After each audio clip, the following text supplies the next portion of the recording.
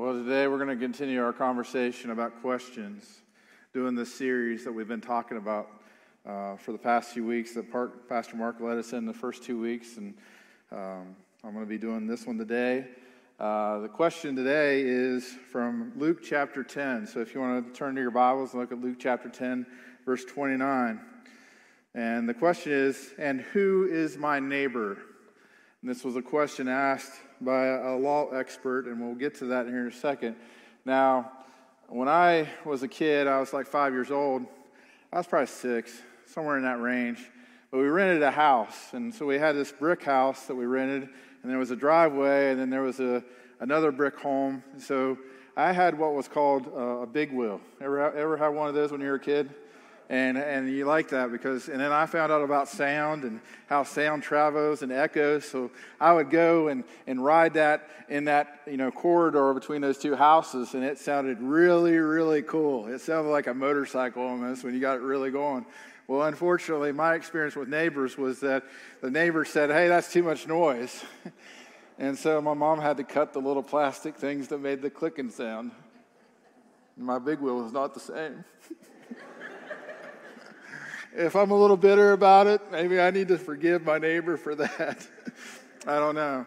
But I just want to highlight that when we're talking about neighbors here, and this is what we're going to get to, is that a neighbor doesn't mean that they live next door to you. It's not just somebody that lives right beside you. It's not your neighbors that are in a certain area. And we'll talk more about that here as we continue on with our discussion. But let's go back and look at verse 25 in Luke chapter 10. It says this: on one occasion there was an expert in the law, stood up to test Jesus. "Teacher," he asked, "what must I do to inherit eternal life?" And I think it's really interesting that a few weeks back, if you remember, about a month ago, I preached a message about the rich young ruler who came to Jesus and asked that same question: what must I do to inherit eternal life? It's really interesting that more of us are concerned about the guarantee of life after. We want to escape death in any way possible, but we're not willing to do the things that are required to receive eternal life. And that's what this person is doing too. He says, "What must I do to inherit eternal life?" And Jesus replies to him and says, "What is written in the law?" He replied, "How do you read it?" So Jesus is throwing some questions back to him. And this is what's so encouraging to me as a believer, that we don't believe in a God that forces us to just accept a certain statement or do certain things, that there's a conversation that goes on and there's questions being asked. And God wants us to grow in our understanding of Him. It's not just some spiel or some message that we need to memorize. We need to have a continual relationship with God. And there's this continual walk and path towards God that we just want to strive for instead of just taking in and knowing certain facts. That's not what we're about. We're about growing in our relationship with God because He is a person, and there's a personhood of God that we want to get to know. And it says, so he's replying back to him and say, "What is it written in the law, and how do you read it?" Well, I think the interesting thing about this and the statement that I want to highlight in that passage I just read is that his job, this expert in the law, was wanting to test Jesus, wanting to put Jesus to the test. In other words, he wasn't really wanting the right answer. He wasn't coming to Jesus for understanding. He didn't really want to know the answer to the question. He was wanting to test Jesus and see what Jesus' response was. And if he'd be accepted, he's coming at a judgmental attitude already by wanting to test what Jesus will do and how he'll react to the question. And it makes me think about how we come to Jesus. Are we coming to get Jesus with our questions? And are we wanting to gain knowledge and understanding? Are we wanting to grow? Or are we wanting to put Jesus to the test? Are we wanting to test Jesus with our own way of wanting to think or the way we want to operate? And we're saying, "Okay, God, if you're real, then I'm going to do this and see what happens." Or I'm going to ask you these tough questions and see how you respond. See, it kind of has a different tone, doesn't it? When we have an anger or an attitude towards God, like, "I'm going to prove you wrong." It's like your kids, that sometimes your kids can really test you and ask all kinds of questions. And you can see that. You can see that when it's the right kind of question that's wanting to learn and grow. And there's a question that kind of just is a condescending question. And it's like, "Hey, I'm putting you to the test and see how you're going to operate with this." I'm sure a lot of teachers get these kind of questions too, right? They're wanting to test you, see what you're going to do about it. Well, that's the heart of this law expert. And I truly believe it's the heart of all of us that sometimes we want to test God instead of really learn and grow. We're not really in the heart or the attitude of wanting to grow in Christ. We're wanting to judge Christ. We're wanting to judge Jesus. So continuing on to this passage, we're going to look at verse 27. And so this law expert responds to Jesus, and he does a good job of responding. He says, he answered, love the Lord your God with all your heart, with all your soul, with all your strength, and with all your mind, and love your neighbor as yourself. Now, it's interesting that this law expert is saying the very things that Jesus has already been saying, and it will continue to say, that these are the two greatest commandments, to love God and to love your neighbor as yourself. And Jesus' response to this is, Jesus said, do this and you will live. Do this and you will live. But the problem with that statement is this, that none of us have followed it. No human being has followed this to the T. In other words, I can claim I've loved God all my life, but I know in my heart there's been times that I've disobeyed God. There's been times that I've broken free from God and said, God, I don't really love you. I don't really care about you. I'm going to go do my own thing. I want to do what I want to do. I say I'm going to love you, but I don't really love you.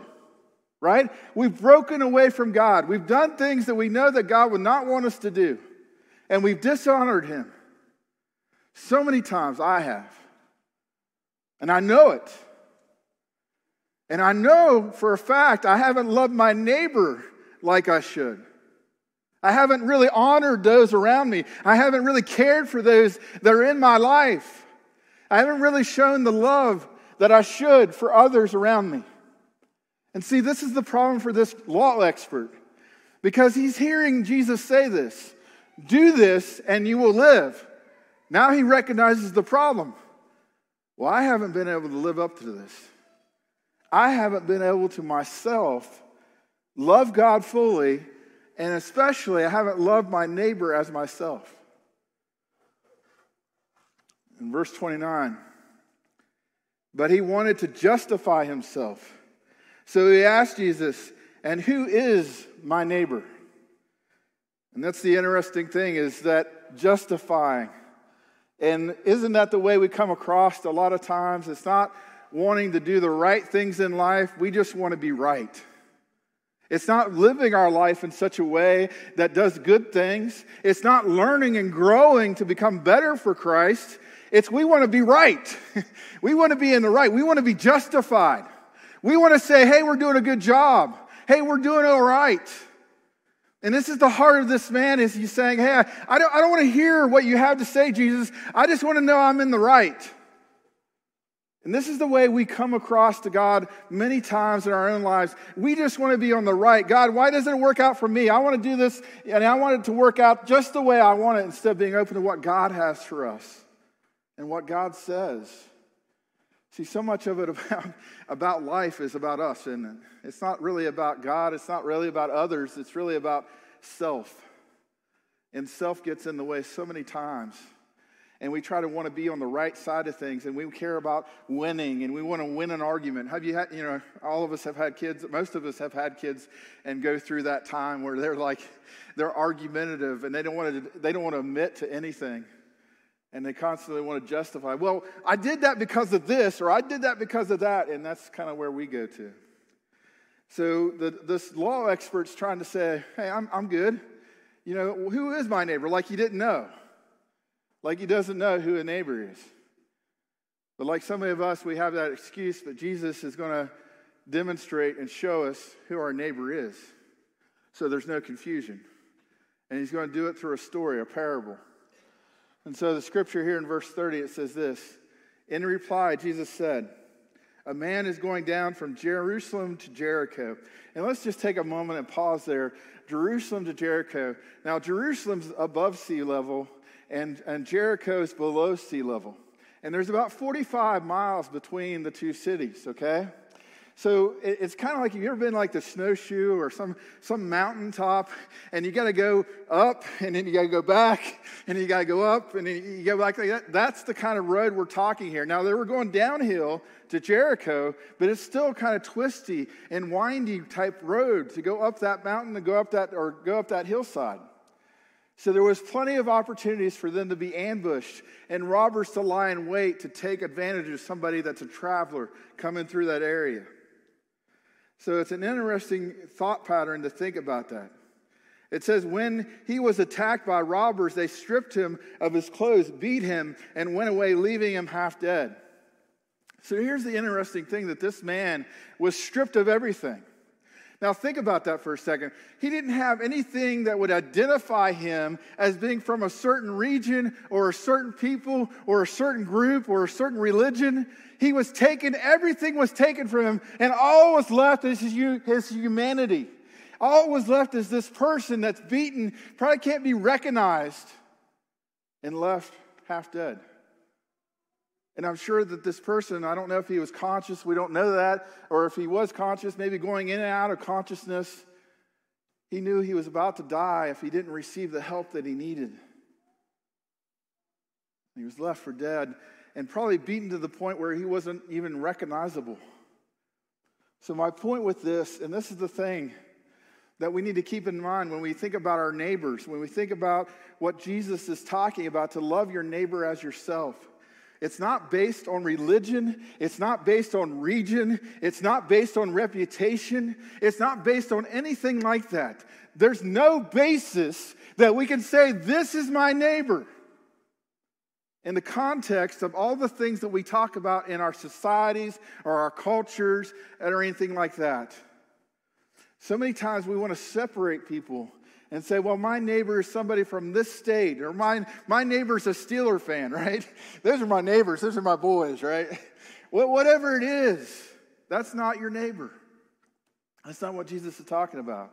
There's a greater thing of humanity, that God loves everybody. When it comes to religion, we're not just called to help and be there to support our neighbors that are Christians. We're called to be light and salt to the whole world. No matter what religion, because that might be a door of opportunity for us to show Christ. So whatever it is, and going back to reputation, it doesn't matter what status this person had. We don't know if this person was rich or poor. There was no identification to tell you if this came from a noble family or a family stricken in poverty. We don't know. We don't know the answer to that. So that part didn't matter to anybody that came by. What a beautiful illustration of this is that this man is stripped from everything. All he's left with is his humanity. That he's a human being. And then now we have some people come by on the road. We have two individuals to start with. It says in verse 31, a priest happened to be going down the same road, and when he saw the man, he passed by him on the other side. So too, in verse 32, so too a Levite, when he came to the place and saw him, passed by on the other side. Now the significance, as we know, and we probably already thought about, that these would be people that should know what to do. They should be able to help this person out. They should know the scriptures. They should know to help their neighbor. They should love this person, right? But also, I think that these people did nothing when they did do something. And that's what I want us to think about today, is that there's opportunities for us, and yet we do something, but it's not the right thing, right? Because that person's right on our path. They're right in our way. They're right here. And how many people do we walk by and see that they have a need, and then we take and walk on the other side of the road, and we walk away from them, ignoring their need when they're right here. God has placed them right in our path. And we take and we stop and we walk and we move on the other side of the road. See, they did do something.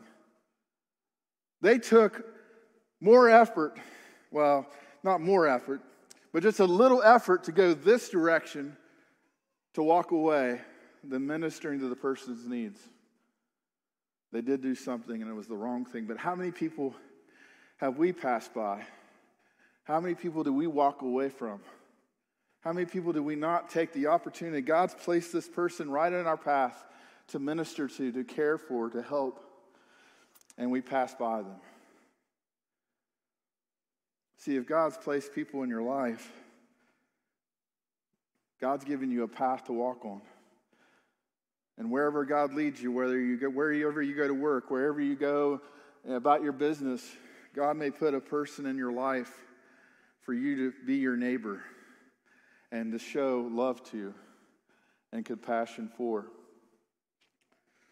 Verse 33 says, "But a Samaritan, as he traveled, came where the man was, and when he saw him, he took pity on him."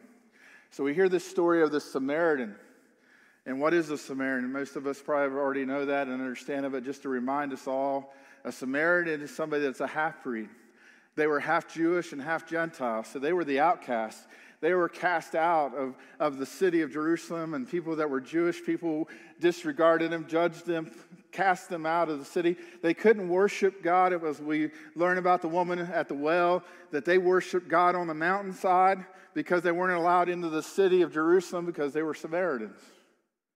So they would worship God on their own. And that's when Jesus says, there will be a time that there won't be worshiping on one mountain or worshiping in the city. The true worshipers will worship me in spirit and in truth. In other words, we can worship God no matter where we are. We don't have to be in a particular place or a particular building. We can worship God where we're at. So this Samaritan took pity. And this is my thing I want to share, is that he understood what the person was going through. He didn't know if this person was a Jew or a Gentile. He didn't know this person. He couldn't even recognize who this person was, but he took pity. And see, the challenge is the pity says this, it's the feeling of sorrow, compassion caused by the suffering and misfortune of others. And that makes me think about, do we take time to feel pity for others? Do we take time to think about others? See, while the other people were walking on the other side of the road, while the other people should have been here and ministering the person's need, they decided, hey, I'm getting out of here and I'm going to go and I'm going to walk my own path and I'm going to stay on this side of the road. The Samaritan looked. Where the other people probably just kept their eyes focused on the road and like ignoring, they didn't look back. They didn't care. They just kept walking like, oh, well, okay. I don't have time for that. I'm not going to do that. I'm not doing that. I'm going to keep going. Where the Samaritan looked and he saw this person as a person, and he took pity on him. So in other words, he actually looked with his eyes, and those eyes were the mirror to his mind, and he looked inside himself and looked inside his heart and felt bad for the person that was left on the road. Verse 34, he went to him and bandaged his wounds, pouring oil and wine. Then he put the oil on his own donkey, brought him to an inn, and took care of him. The next day, he took out 2 denarii and gave them to the innkeeper. Looking after him, he said, "And when I return, I will reimburse you for any extra expense you may have." This is what gets me to thinking about what a neighbor really is. And what a neighbor gives. And I think these words kind of echo that, and I'll kind of explain why I chose some of these words. But a neighbor gives certain things, and we see that play out in this story, that the first thing that this Samaritan does for this person is he gives his time. We see a commitment of time take place, that there's time given. He doesn't just think about his own life and his own journey and kind of, I'm going to go about my business and I'm going to walk on this side of the road so I can get past this person that's dying and dead. And maybe I don't want to touch him because he is dead, or all these excuses we give. But the Samaritan took time to minister to this person. He got off his donkey and he attended to his wounds. And then the word effort. Well, effort, and some of these words we can kind of group them together, but I think it's interesting when we look at the definition of these words. Effort is vigorous or determined attempt. It's going after it. It's not just walking by, it's taking an active role. It's a determination, it's an effort put into this. That they're going to take time and put the effort into it to bandage his wounds, to take care of his wounds, to pour the wine or the alcohol so the infection would burn out, and then taking part of his clothes and ripping them to make things to mend and wrap his wounds so he doesn't have to have those open wounds on his body. And then the word help. means to make it easier for someone, to make it possible for someone, to help them along. You think about what he does is he takes him and he puts him on his own donkey. So this man, this Good Samaritan, is not only taking the time and the effort, but he's actually helping him to support him, to give him help. Put him on his donkey. He has to walk the rest of the road himself till they get to this inn where he can be ministered to. And then support means this, to bear all or part of the weight, to hold up. It also can mean financial help, which we see displayed in this. See, to be a good neighbor, I almost feel like a State Farm commercial. Should be playing. Jake? See, to be a good neighbor, though, is taking the time to care for somebody, and it's willing to there is a cost to being a good neighbor. To love a neighbor as yourself is to care for them and help them, to love them, to show support. And it may cost you. It may cost you some things. But the rewards in that is tremendous. The rewards in that are amazing when you're helping somebody along the way, when you care for somebody, and it opens the door for them to know Jesus or know God. Luke chapter 10, verse 36 through 37. Which of these three do you think was a neighbor to the man who fell into the hands of the robbers? The expert in the law replied, the one who had mercy on him. Jesus told him, go and do likewise. The definition of mercy is this: mercy, compassion or forgiveness shown towards someone whom it is within one's power to punish or harm. I don't think it was lost on this expert in the law that Jesus was referring to this Samaritan, and that this Samaritan had every opportunity, if this was a Jewish person laying on the side of the road, to just leave him dead. Because of the judgment, because they were dogs considered to the Jewish people, this Samaritan was a outcast. That he had every right to say, nope, I'm not going to help him out. I'm going to walk on this other side of the road, and I'm going to be just like everybody else, and I'm going to do my thing. But see, the law expert realized that this Samaritan was showing mercy, because if this was a Jewish person, this Samaritan that was supposed to be an outcast, supposed to be the one that was a dog, is showing great love and compassion to somebody. And just like I said, compassion or forgiveness shown towards someone who is with its power of one's power to punish or harm, that the Samaritan had a right to punish or harm, but instead he's showing great mercy, great compassion, great love. Who is God putting in your path? Who is God placing in your life that you can show mercy to? See, the expert in law realized it wasn't the Levite. It wasn't the priest who do the right things, who say the right things, who live the right life, who act like they're holier than thou. Those weren't the right ones. These weren't the right people that walked on the other side of the road. But the right person, the right heart, the right attitude was this person that was a Samaritan who had compassion, who bent down, tended to his wounds, ripped some of his clothes to bind up all those hurts and pains that he had, lifted him up, placed him on his own donkey, guided his donkey through the rest of the road, through those turns, down that hillside, to a place where he could not only just leave it there, but take him to a place where he could find rest, stayed with him, and when he left, he told him, here's some coins to pay for whatever expense he might have. And when I'm back on my journey, when I come back, I'll take care of all the other costs. Just make sure he's well. Out of those three, the Levite, the priest, the Good Samaritan, which one was a neighbor? Who has God placed in your path? God wants you to show mercy and kindness to those around you. They may not deserve it. They may have done things that hurt your feelings or made you mad. Man, there's been so many teens I've had in my youth groups over the years. I'm like, yeah. There's been people at work, I'm sure, you're like, oh, man. But there's an opportunity that you can show God's love, God's kindness, God's grace, God's mercy. Even if somebody disagrees with you, maybe you're on a different political aisle, maybe you live in a different country, maybe you don't believe the same things, but it's an opportunity for you to show God's love to somebody else.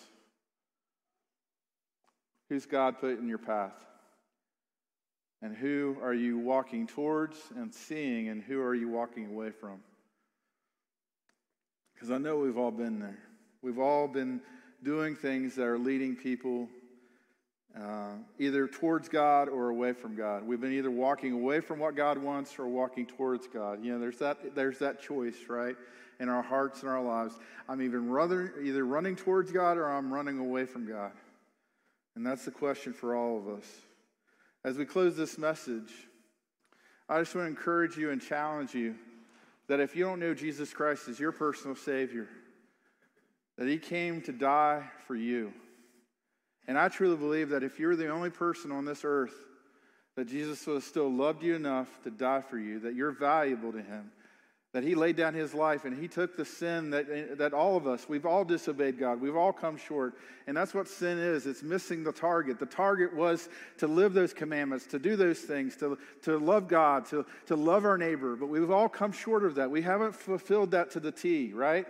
But Jesus said, I'm not going to leave you in that state. I'm not going to just let that be the only option for you. I'm going to lay down my life so you don't have to do that, so that you can put your trust in me, because I can live up to that. I can love God always, and I can love my neighbor as myself. And He demonstrated that love for us by laying down His life. When He died up on the cross, He was the Good Samaritan, because He showed mercy to us, and He saved us. By faith, you can accept Christ today. And all it does is taking a humbleness, a heart of attitude that you're open to receive Christ in your life. And say, Lord, I'm a sinner. I need you. And I believe you died for my sins. And I want to live my life for you now. By saying a prayer like that with faith, Jesus, by that confession, will save you. And you will have the Holy Spirit living inside you to give you the boldness and the direction to move forward. And as you read your word, as you get together with other believers and you grow in your faith, you're going to continue to be a light in this world for Him. For us Christians, too often times the world does not see this example. We're not really loving our neighbor. We're not really caring for people. We're not really showing them the way.